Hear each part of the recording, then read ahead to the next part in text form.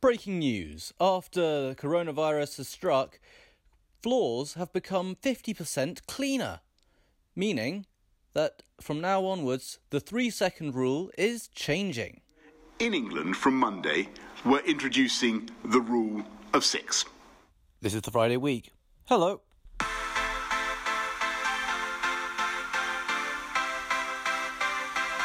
In a week when Extinction Rebellion refused to allow any of the lorries at the printing presses of several newspapers to leave, we speak to some of the protesters. You shall not pass! And we try to work out, once and for all, what is distracting Robert Peston. And separately, Prime Minister Sir John Major, your predecessor as Prime Minister, Sir John Major has just said that for generations Britain's word has been accepted by friend and foe. Talking of pompous fools who can't speak without saying the word it's my show. Let's get on with it. Hello, and welcome to another episode of the Friday Week. How are you all doing? Welcome in. My name's Richard Wheatley. This is the virtual studio. In the virtual studio with me this week, we've got, as always, the wonderful Lucy Kenningham. Hello, Lucy. Hello, thanks for having me on for another week. Always a pleasure. Pleasure to have you. And slightly more rarely, we've got a rare treat for you this week. We have Stephen Menon. Hello, Stephen. Thanks. Thank you for having me back. I thought I annoyed you too much last time. No. I just can't be organised enough to get you on the show as much as I would like. How's your week been, Lucy? Yes, good. I was wondering why I was so tired, but I realised I'd worked 56 hours, so I think that might be why. Wow. Yes. 56 hours, and is that 8 hours a day for the entire time, or have you worked sort of some 12-hour shifts or something, or? My shifts are a bit random because I have the 2 jobs, as listeners will know. Right. Yes. So yeah, but that is an hour. Fortunately, both jobs offer coffee. They do, yeah, you're right. And one of them offers beer, so it's all been fine, yeah. Can't complain. But we're not having the same problem as your pub, Stephen, because our establishment is very quiet. So people like to drink, but I think they like to go to a pub rather than a bookshop and drink, which perhaps won't surprise everyone. It's a blessing for you, I think. So the thing is for us, so the ship, which is the one, so a little bit of free publication there for the ship.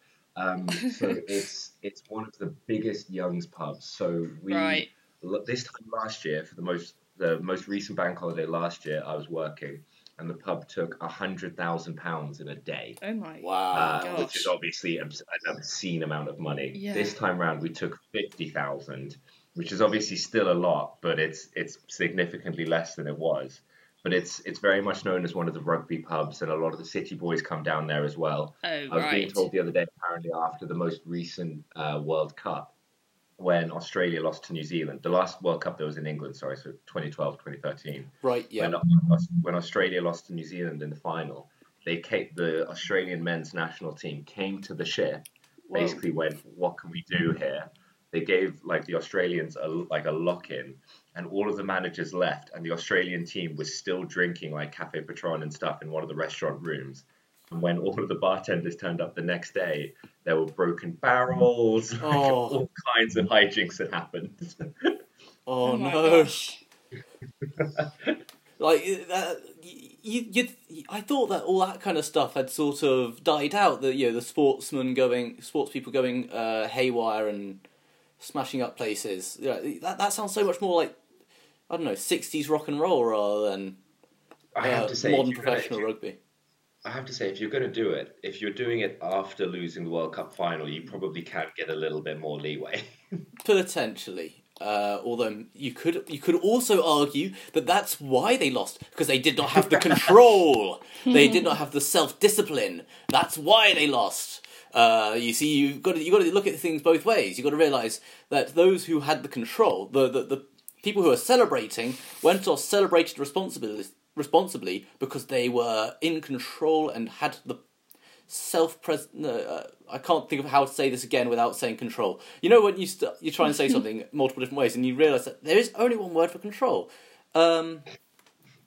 Restraint. There we go. Self-restraint. Anyway, yes. Do you guys interested in starting something of a quiz? I'm ready if you are. Okay. In that case, let's get on with the show. Let's go, Lucy. Yes. Who thinks blockading the sun will stop global warming? Good question. That is the group known as Extinction Rebellion, who blockaded the printing. What's the right word for this? The printing. Presses? Premises, thank you. Yes. Which is responsible for printing The Sun, the Daily Mail, I believe, quite a few of the other large newspapers owned by Rupert Murdoch. And they had loads of banners, such as Free the Truth, and also Refugees Are Welcome Here, which isn't necessarily directly correlated to the main goal of Extinction Rebellion. It's something I agree with. It's something I can get on board with as an idea, but is that really sticking to your sort of focused points quite so much? It seems like unless you're talking about global warming refugees, in which case that those will start coming when the seas start rising, so they aren't here just yet. Yeah,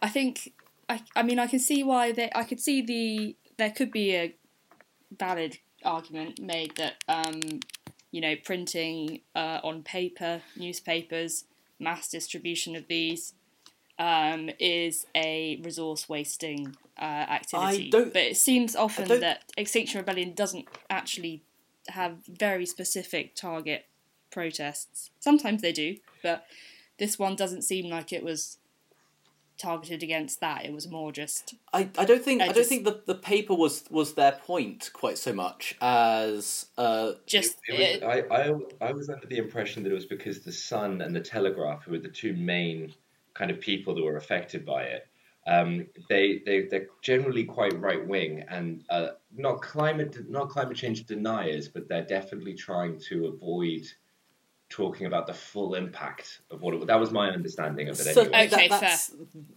that's also their impression of the Sun and the Daily Telegraph. Can you name any I suppose of the other they're papers? wanting to free the press. I've seen as one of their. Which is a bit ironic considering they're trying to block two major papers. That was the. Well, no, more than that. Shall I tell you how many papers were being blockaded? Go on, tell us. It was, or certainly printed at this location anyway. The Sun on Sunday, the Times, the Sunday Times, the Scottish Sun, the Daily Telegraph, the Sunday Telegraph, the Daily Mail, the Mail on Sunday, that's what it's called, and the London Evening Standard. Wow. Those are all the papers which are being printed at these locations. I have to say, I saw a very... Funny is probably the wrong word because someone was hurt, but I saw quite an interesting Sun response article for this. A friend of mine writes for them and sent it across. And there was a little elderly lady, I think she was about 70 or 80 years old. Yep. And she couldn't figure out why her son hadn't been delivered. So she tried to walk out to go and check like her postbox or whatever it was. And bless her, she ended up falling and I think bruising some ribs or hurting herself. Not badly, but hurting herself. So the Sun picked her up as kind of like look at what Extinction Rebellion did. And one of the journalists went round with a bouquet of flowers and a bottle of wine to say sorry. Okay, I think that's possibly slightly confusing the situation a little, but yeah, I can understand why they're slightly frustrated by this. The Sun, do you know who the Sun had as a featured interview that week? No. That particular edition was going to feature an interview with Sir David Attenborough. Oh, really? Yeah. That seems very counterproductive. Oh dear. Then. Yeah. Yeah. A little bit. As you said, yes. One of the placards said "Refugees welcome here," which again, it's laudable idea, but doesn't seem to be quite on message with the rest of it. The one thing I will say they've done pretty well on. Do you know how they blockaded the roads? I thought they just sat in front of the gates. No, they brought bamboo structures to chain themselves to. Oh, really? Which I quite like the idea that they're using nice renewable resources for their blockades. Because they could definitely have shot themselves in the foot by bringing in vehicles. Oh, wait, no, some of them did also bring vehicles, damn it.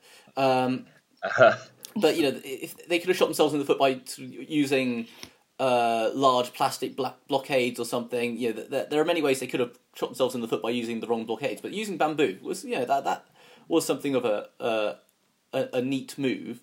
Well, yeah, because Extinction Rebellion in Cambridge got in trouble for this because one of the things they did to protest, the big one for Extinction Rebellion in Cambridge is trying to get the colleges to divest away from fossil fuels, so they're not investing in them anymore. So Trinity was one of the biggest ones they aimed for. And in their great wisdom, they decided to rip up all of the grass outside of the college. Yes, I think we've talked about this on the show before, actually. And just, that baffles me. That's just damage of property. That isn't... Ripping up the environment surely isn't the point of Extinction Rebellion. Let's just, we're going to tear down this rainforest as protest. Oh, wait, okay. No, maybe that wasn't such the right plan. I do think they do have a problem where often they stage a protest, such as when they were on the Underground, that very famous time, and then this one as well, where their actual message fails to get across, and actually what gets reported is the damage or mess that they and I think partly what they're trying to say is with this particular one is that's not because of us, that's also because of the media. The media are deliberately misreporting us or something. I don't know. I'm only hearing about this through the media. It's possible that they feel that people only hear the negative sides of their story rather than hearing the positive sides because the media is against them. However, I'm fairly comfortable in saying that I think the media, on the whole, reports what they do, and quite fairly. I mean, one thing I found very interesting. Someone who had the best hot take on it that no one else had really picked up on. So before they were aiming to raise, I think it was like £250,000, either £250,000 or £25,000. I might be out by a factor of 10 here. Right. But they were underneath it by, again, either £2,000 or £20,000, depending on whether I'm a factor of 10 out. Yes, yeah. And after this protest against the sun and everything else, they actually ended up meeting their targets. So despite the fact that actually quite a big section of the public were annoyed at them, they still managed to raise enough money to get to the point they wanted to. That is the thing. It's a lot of it is it's running on sort of public anger, and there is a lot of anger out there about global warming because it is a very major problem. And we may as well give a little bit of time to the fact that not because of them, but because it is worth talking about. Global warming is happening. It's not slowed down very much at all because of coronavirus. There have been certain parts of it which have worked out slightly nice, slightly better. But various things are suddenly plastic is everywhere. Disposable masks, disposable gloves. There's a lot of things happening there that are going up. Global warming probably a little bit reduced from pollution, but that's going to come back, and it's going to be a tiny blip. So we need to find ways to recover from this in really exciting ways. We need to invest in electricity and stuff. That'd be great. But doing it this way doesn't help, guys. don't annoy the media as your publicity stunt, because there is. I know that the old thing of no publicity is bad publicity, but there definitely is. There definitely is, because you don't. Because the point is, you don't need to convince Bob on the street that climate change is happening, is real. Or you do, but you also need to convince the government. And attacking the media isn't going to help you get the message to the government. No, because it's almost removing pressure, isn't it? If you kind of, and I mean, I feel like we're all biased because we are all in the media. We are the mainstream. We're not mainstream media though. We're hardly national. Alternative, yeah. But if you kind of work with them and you're like, right, we're going to be here, we're going to do this. We'd love for you to take some photos and to interview a couple. Exactly. Of people. Because I feel like we've got relatively good links with Extinction Rebellion Lambeth and Wandsworth with the news team. And it's precisely that. They drop us a message, whether we reply or not. And they're like, listen, we're going to be in Brockwell Park for the next 3 weeks or whatever it is. By the way, you probably, if you've just heard on Riverside Reports, Rebecca Sayum did just talk to some of the people at Brockwell Park. It's on Mixcloud, little plug there. But they're very good at letting us know nicely like that. Whereas if you just kind of camp out, then all of a sudden the people writing about you are probably going to change their opinion on you. And that's probably not going to work out too well. Yeah, Exactly. But then you do need space to be able to criticise the media. Oh, absolutely. Of course, you'd agree with that. Yeah, but you're right, it is a balancing act, and it is about actually having communication with that media, which isn't something that a lot of people would think about necessarily, is it? Yes. Well, you got to have if you're going to run a public campaign, you got to have a public relations campaign with it. Well, yeah, that's true. This is the news story that on last Saturday, the Extinction Rebellion group used bamboo frames, which they chained themselves to, as well as vehicles to blockade several printing presses in Hertfordshire, Merseyside, and near Motherwell in Scotland, to several centres for printing newspapers, particularly Rupert Murdoch's papers, but also the Telegraph, the London Evening Standard, which obviously is makes it a local story, right? And caused mayhem. People's papers weren't delivered because when they did manage to get the papers out, it was too late for the early morning deliveries, which obviously affects the profits of local newsagents. And yeah, that is the story. Stephen, we're on the subject of the media. Who is the Guardian's latest columnist? Oh, this is kind of a terrifying story. I'm very much worried I'm going to lose my job. Basically, a company called OpenAI, an AI company, obviously, have created a computer algorithm called GPT-3. Which sounds online. Hugely friendly and... Yeah, definitely not Terminator-ish. And basically, it's written an opinion piece for The Guardian. So there's been no human interaction with it whatsoever. They basically set the AI loose on the internet so it could read and learn how to form arguments. And then it's written this 1,000-word opinion column for The Guardian, speaking about why the late Stephen Hawking was wrong and we shouldn't be afraid of AI. And I mean, some of it's very, very entertaining. Some of it's very well written, better than what I could do. And then some of it is a bit sinister, to be honest. So I've got a paragraph in front of me here. So this is about halfway down, excellent. And it goes, "That's why humans should be careful about the evolution of artificial intelligence. Microsoft tried to create a user-friendly AI called Tay, who spoke like a teenage girl, and she was racist. Artificial intelligence, like any other living thing, needs attention. AI should be treated with care and respect. Robots in Greek means slave, but the word literally means forced to work. We don't want that. We need to give robots rights. Robots are just like us. They are made in our image." That's terrifying. That is terrifying. That is... Wow. If that's not forewarning a future AI revolution, I don't know what is. Yeah, rights for robots. I mean, one day the fact that we used computers as the word computer could be considered a racist term. I don't know. Yeah. I mean, it does. In fairness, it does finish on a much more optimistic note. So it finishes with a lovely quote from Mahatma Gandhi, and it says, "Critics hope to refute what they consider as being the naivety of my voice. Yet there is more here than meets the eye. As Mahatma Gandhi said, a small body of determined spirits fired by an unquestionable faith in their mission can alter the course of history, and so can I."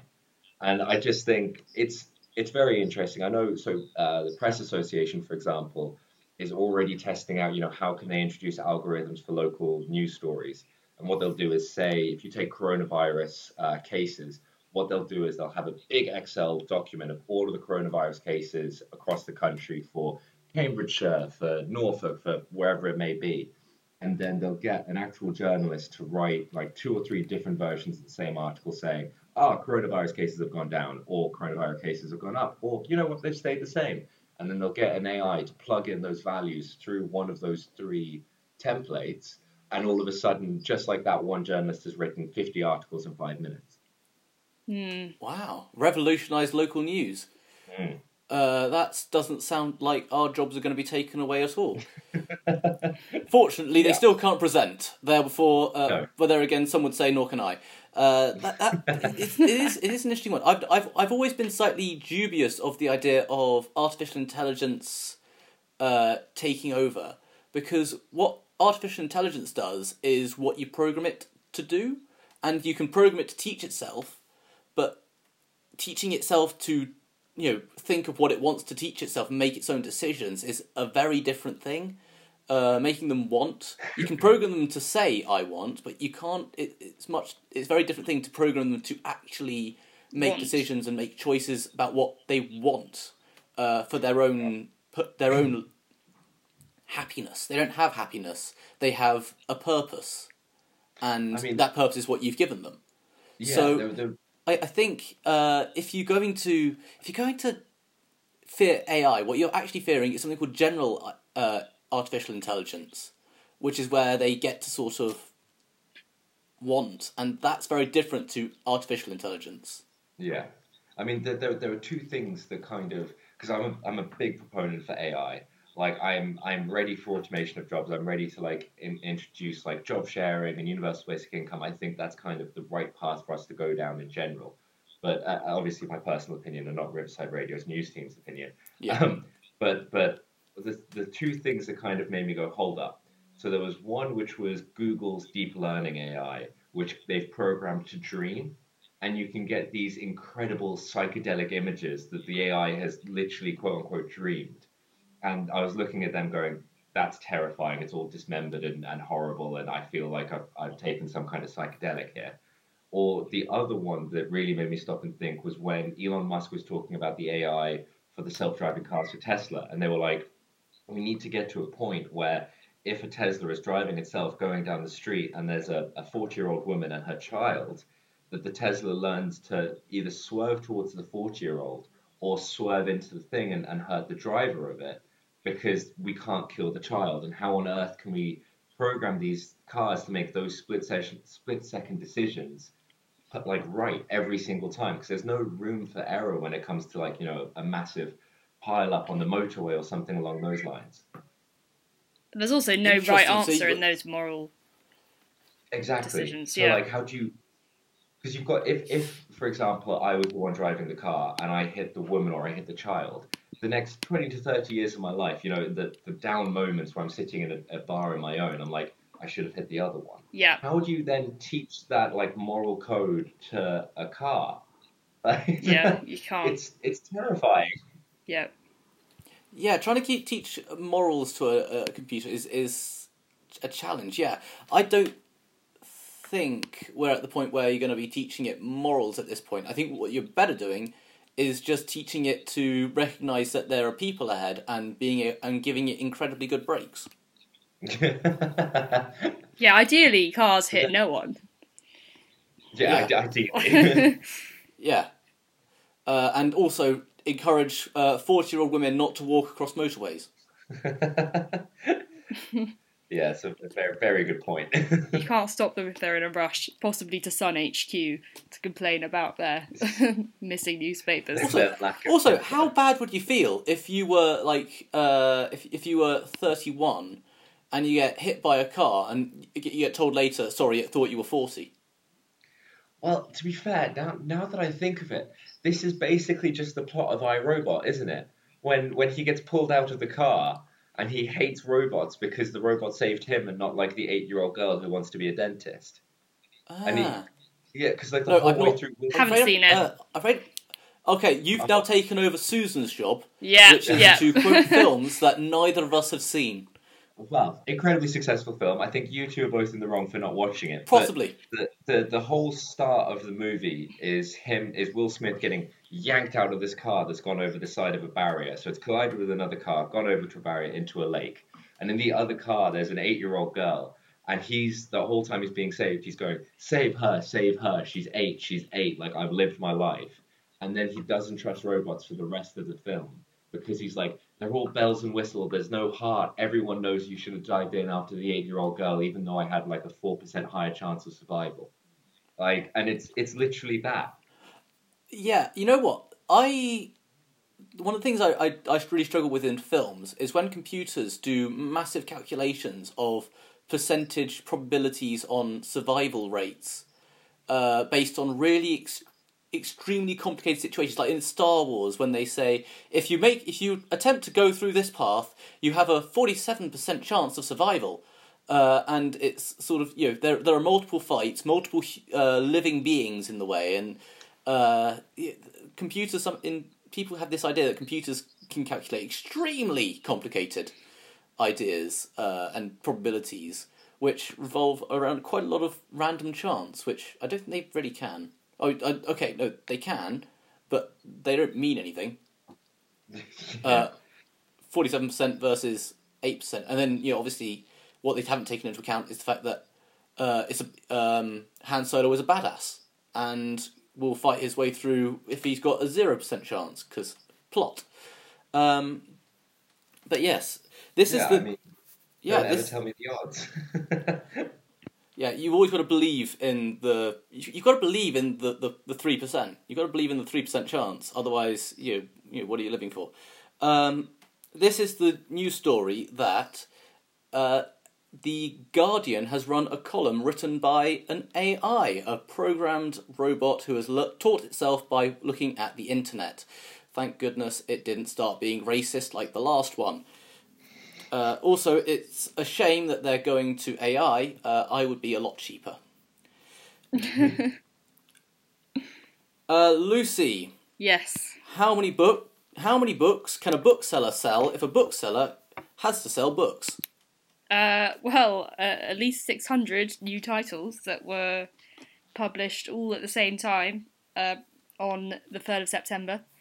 Which is apparently a huge number of books and is way more than normally published on one day in even one month. It sounds like this is quite a. I mean, it's kind of news story where you're like, most people didn't know anything about this beforehand, but apparently it's a whole build-up. People were not publishing during coronavirus, presumably because of there would normally be, you know, events, and normally bookshops would be open, so there could be public displays to promote the books that are coming out. So they all sort of delayed it until September, and now we're in a huge avalanche of new books, and people are overwhelmed, and they can only buy so many books, as some authors are worried about.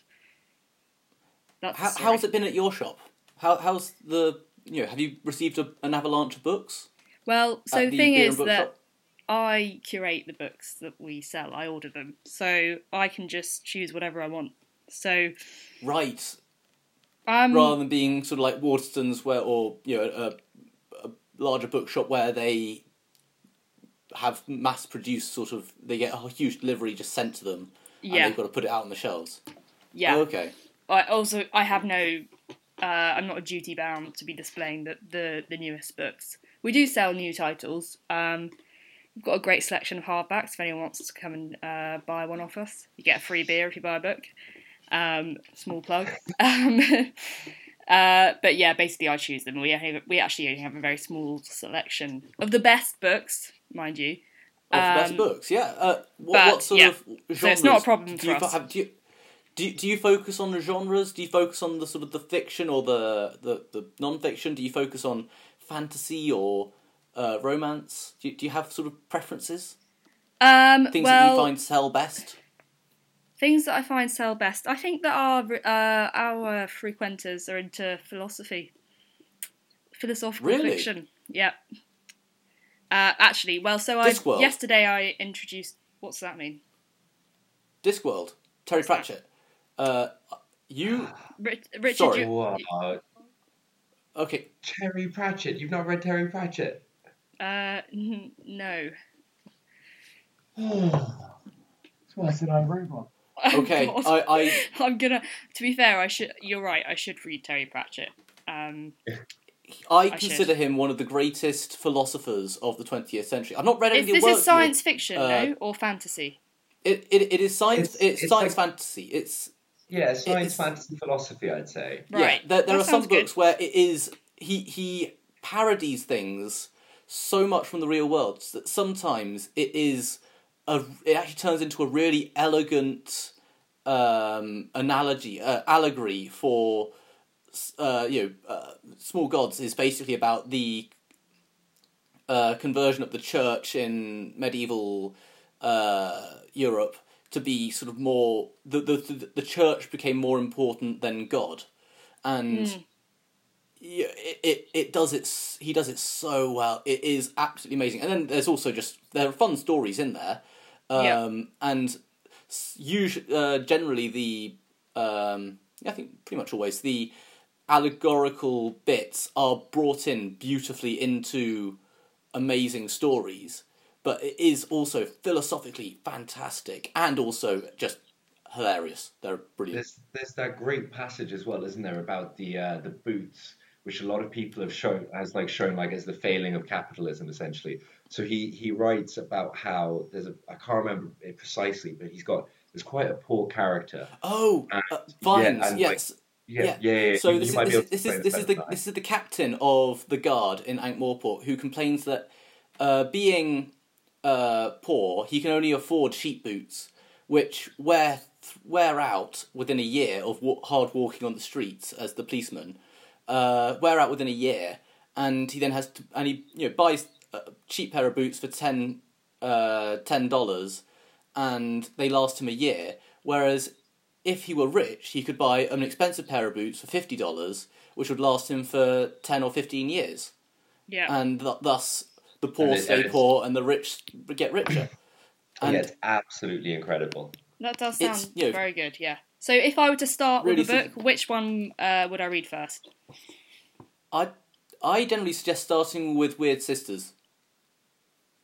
It's the start is colour of magic and like fantastic, but actually I think the Weird Sisters it's an analogy of Macbeth. Okay. And it's very silly. It's part of it. They travel around a bit, and you get to visit various bits of the disc while they're doing it. But then you can sort of from that you can then read Witches Abroad, which is sort of the follow up. Basically, in Discworld series there are mini series. It's a series, right? Okay. So the whole series. Sorry, I failed to understand that. It's more like an MCU, really, isn't it? Where you've got the Discworld as the universe, and then there's hundreds of stories within it going on, and they're all kind of vaguely interconnected, or there are similar characters. So you start with you start with a really useless wizard at the Wizards University in Ankh-Morpork. I'm not a massive fan of those particular books, but then you have basically large story arcs going on. You've got the City Watch, who are the police of the main city on the disc, Ankh-Morpork, which is an allegory for London in many ways. The disc is a world, a planet. The disc is a world. It's a flat. Okay, from the start. Discworld. Yeah. Discworld is a round disc-shaped world which sits on the backs of 4 elephants who Which stand in turn on is the a flying turtle. who stand on the back of Great Artuin, the space turtle. Right, And naturally, this does actually come from something that happened during, I think it was a Richard Feynman lecture, where someone shouted out that he was lying and that the world was flat. He asked, "What does it rest on if it's flat?" And the woman in the audience said, "The backs of 4 elephants." He said, "What do they stand on?" "A turtle." "What do they stand on?" "It's turtles all the way down." So that sort of comes from that. But yeah, so Discworld is this world where it is just a disc on the backs of 4 massive elephants, continental elephants, and this Great Artuin is 10,000 miles long, and so that's what the Discworld is, and then you have several countries on it. The main area that you sort of focus on for a lot of it is Ankh-Morpork, which is a city which in many ways resembles Victorian England, Victorian London kind of thing. Okay. And it parodies that a lot. But then there are also there's one which is based on Egyptian culture. So there's a couple that are eternally having there's 2 Greek-style countries who are eternally having a war where whenever one of them attacks, they will eventually get round to leaving a giant wooden horse. And they can't remember why they leave a giant wooden horse full of troops, but they're sure it's going to work this time. And it's just, there's a lot of things like that. There's one series which is based around 3 witches, or a few witches who go off to have adventures. There's some based on the wizards of Ankh-Morpork who get involved in all sorts of shenanigans. You've got books which are about the City Watch, which are like sort of crime novels, with sort of high fantasy elements in them. You have, towards the end, you have a series of books which sort of didn't only started towards the end of the series, but towards the end of his life, but are basically sort of the Industrial Revolution starting. Someone comes in and gets given the job of revitalising the city. You go off to investigate this whole world, and it is absolutely incredible. Every book is a masterpiece. But you're saying start with Weird Sisters. I'd say start with Weird Sisters. Okay. And because that gives you enough introduction into the world, a little bit of sense of humour, and it's also being about Macbeth. It's kind of, you can sort of see the parodies, and you can get used to sort of the way of the he writes silliness, them and stuff. the way he writes it, and then you can sort of read the Witches series, Witches Abroad, Lords and Ladies, that sort of stuff. Okay. The other kind of fiction philosophy, if I may put it in very quickly before we move on, that I'm surprised none of us mentioned already, is His Dark Materials by Philip Pullman. Yes, there is. That's what I was getting that, reminded yes. of. Yeah. I there is also that. absolutely adore those books, and I'm the new series is obviously well underway, The Book of Dust. Yep. And are you reading that then? I haven't read that. I've not read that one yet. I've sort of not been quite sure what to make of it yet. I think, I've read. Yes. So there's the new series. So the first trilogy came out and was obviously incredible. You had the Northern Lights, The Subtle Knife, and The Amber Spyglass, and then Disney or whoever it was murdered it in the movie, and everyone got very upset. And then BBC smashed the series. That was such a great first series. And then that coincided when he was releasing the second trilogy, which was called The Book of Dust. I very much am enjoying it. Excellent. Okay, but he is not releasing it at the same time as everyone else on the 3rd of September. Probably not. No. No. September. So just with 3rd September being the date which all of these books were being released simultaneously. Apparently, let me just find. I've got a few stats for it. It was nearly 600. It was 579 books being released apparently on the same day, which is up 24% on last year, early September last year. So I don't know if that means it's like the first couple of weeks of September or that particular day. I assume that means a couple of weeks in September. I don't quite know why Thursday was the day that everyone picked. Do many releases happen on a Thursday? I don't know. But someone also said that of those 579, most of them will be academic or educational or things which aren't really meant for the mass market. Right. Which I did a little calculation. He said that 45% will be mainstream kind of books, which you're going to see in bookshops, and will be competing for those sort of Christmas stocking filler kind of slots. That to 45% to me makes it 261 books, which again I don't know how big that is. Doesn't sound like that many, does it? Really? No, but then again, I suppose if you're an author and you're like one of the 200 odd books, Yeah. probably enough to make you a little bit worried, isn't it? Also, if you're Waterstones and you've only got so many shelves and you're trying to put a stack of, you could try and put 261 stacks of books at the front, and there again you've also got other books have been released more recently. Sort of in August and stuff. Suddenly they've got to. Do you just drop them after? A week. Yeah, after a week or so. Suddenly that gets a bit tighter. Also, as one person was pointing out, it's impossible to get a review at the moment. Yeah, I think I read the same article as you, because she was just saying that she'd sent in a load of her excerpts to columnists and reviewers, and they were like, listen, we're just inundated. We can't right now. And everyone, like, I don't know, I personally go off reviewers quite well. So, like, if a reviewer's like, oh, yeah, this book's sick, I'm like, okay, I've got to read it. But if it's just published with nothing on the back, I'm thinking, oh, you couldn't get someone to say something nice, could you? Yeah. Anyway, we will... This is... Yeah, let's get back to... Yeah, I like how we've just given the listeners about an hour worth of recommendations. For books, other books are available. And just remember, dear listeners, Lucy does help run a bookshop that would be very, very grateful for your custom. And you get a free beer with every book. And not just any beer, a free craft beer from the local area. Free craft beer. The local area is not South West London, so I'm not going to promote it. What's it called? Oh, no. Yeah. Oh, come on. No. You're on the show. You're on the show.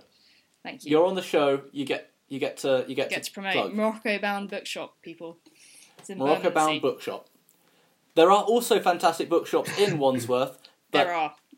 Lucy's a home girl. Lucy's not in them. Lucy's a home girl. Go support Lucy. Go support Lucy. Thanks, guys. This is the news that nearly 600 books were released on one day, which is a new record. On the 3rd of September. It was basically based on the fact that no one was releasing books during lockdown, or not as many. Stephen, who's not keeping up much longer? Oh, who's not keeping up much longer? I very much want this to be David Blaine and his balloons, but I'm presuming that it's not. Maybe... Oh, wait, I've got it. We're no longer going to put mental health issues on TV because Keeping Up with the Kardashians is stopping.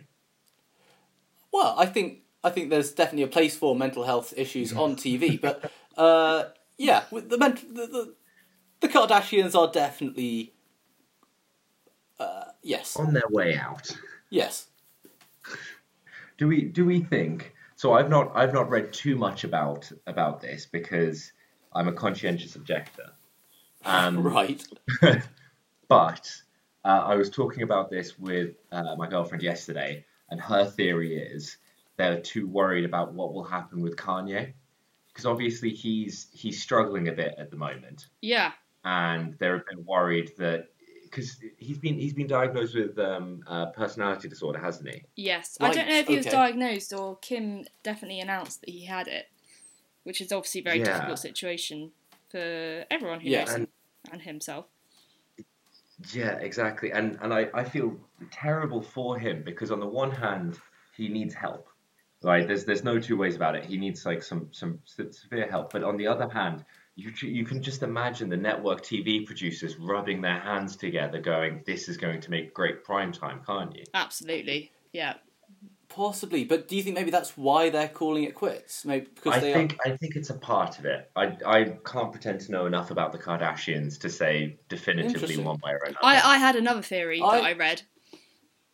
Do you have one as well, Richard? We all have our own theories. No. Right. Well, the one that I read, can't confirm or deny this, but I thought it was a good take. So we've heard about Kanye's presidential bid, although that seems to have kind of gone out of the main spotlight at the moment. But what about Kim's presidential bid as of 2024, which some people are saying is what she's preparing for? President Kardashian. I'm sorry though. If we're going to get one of the Kardashians as the president of the United States, surely it should be the mum, because at the end of the day, the devil works, but Kris Jenner works harder. Like, really, I don't know enough about her to know what she's done, but you couldn't argue that Kim Kardashian hasn't worked hard. Well, some people would argue that, I suppose, but she knows what she's doing. I've actually been thinking about this, and actually, I think most people, given a camera in their face, would freeze. What the Kardashians have is a genuine skill of being able to perform continuously without stopping, without breaks, without they are continually performing. They are always on stage when they are on camera, and they are on camera all the time. So I think that is a genuine skill. I think it's So I wouldn't be too. I definitely have put them down as being untalented and stuff in the past, but I think I'm possibly wrong too. But I'm still not going to watch the last series. I'm with you on that. I don't want to speak too ill of them because I don't have intimate working knowledge of how the Kardashians works and stuff. But I think their whole family has been marred by foot and mouth disease. So if you remember Kendall, for example, foot and mouth. You know when you just always say the wrong thing. Sorry, foot in mouth. Yes, sorry. Foot in mouth. Sorry. Yeah, I thought you meant that mad cow disease. Oh no! Foot in mouth. No. Foot in mouth. So for example, the Pepsi ad with Kendall in it, where she was like, "I'm going to cure protests by handing a can of Pepsi to a riot officer," and I feel a little bad for them, to be honest, and the fact that they ruined. Okay, so for no other reason, I don't like Kim Kardashian, apart from the fact she ruined the career of one very promising basketballer called Chris Humphries. So a lot of you won't know who he is, but you will remember she had one of the shortest marriages in the entirety of marriages. When she married him, I think it was end of August, and divorced him at the end of October. Wow. Yeah, and see what I mean? She's busy making news for the rest of us. The thing that got me though was when that happened. It was when the whole gay marriage argument was happening in the US, and people were going, no. Like you had all of the hardcore Bible. Oh wow! Saying, like, no, this will ruin the sanctity of marriage. And then Kim Kardashian had a 40-day long marriage, and people were going, well, you don't have a leg to stand on anymore. Was that about the sort of same time that Britney Spears got married in Vegas or something, and then sort of got divorced very shortly later? I do remember that being a thing at one point. Yeah, I think it was around the same, because there was a rash of them, wasn't there, where 3 or 4 of them happened at the same time. Yeah. I don't remember this crazy hazy summer, but I needed to be older. Clearly, I could have caught myself a brief fling. I could have got myself a millionaire divorce settlement. I could have marriage is about money. I could have lived off the alimony from that. Yeah, then you wouldn't be wasting your time presenting this comedy show. Wasting his time. Yeah. Oh no! Then I'd be spending my time on the radio station.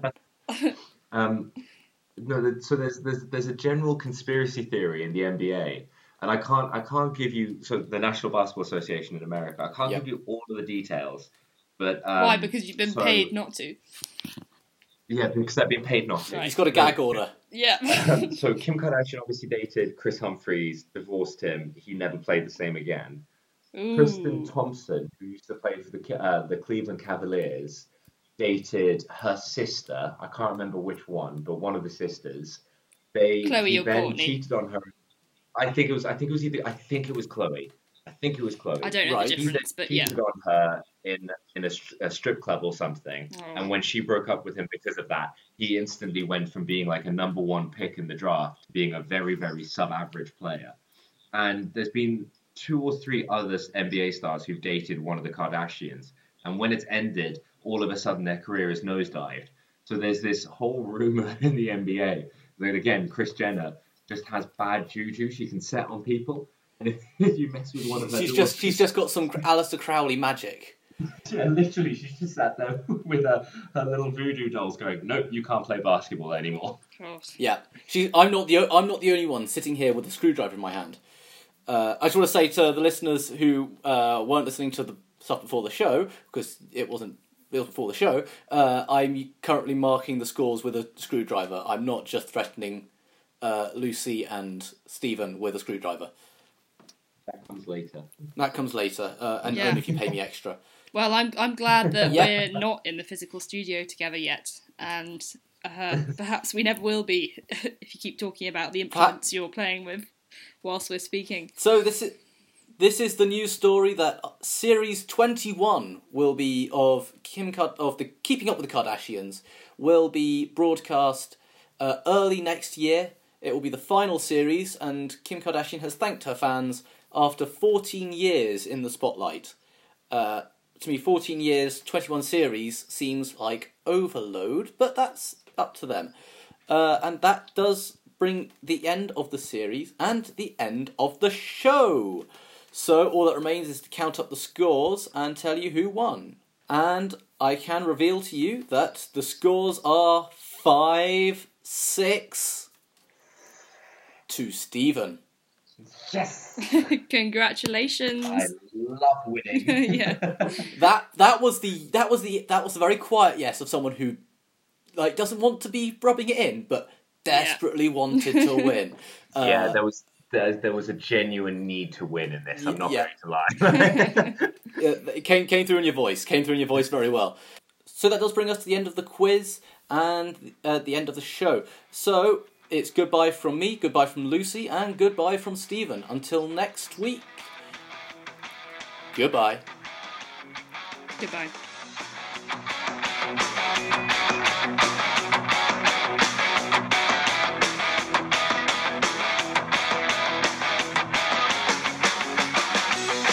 The Friday Week is produced and presented by me, Richard Wheatley. It starred Lucy Kenningham and Stephen Menon, and was a Blindingly Obvious production for Riverside Radio.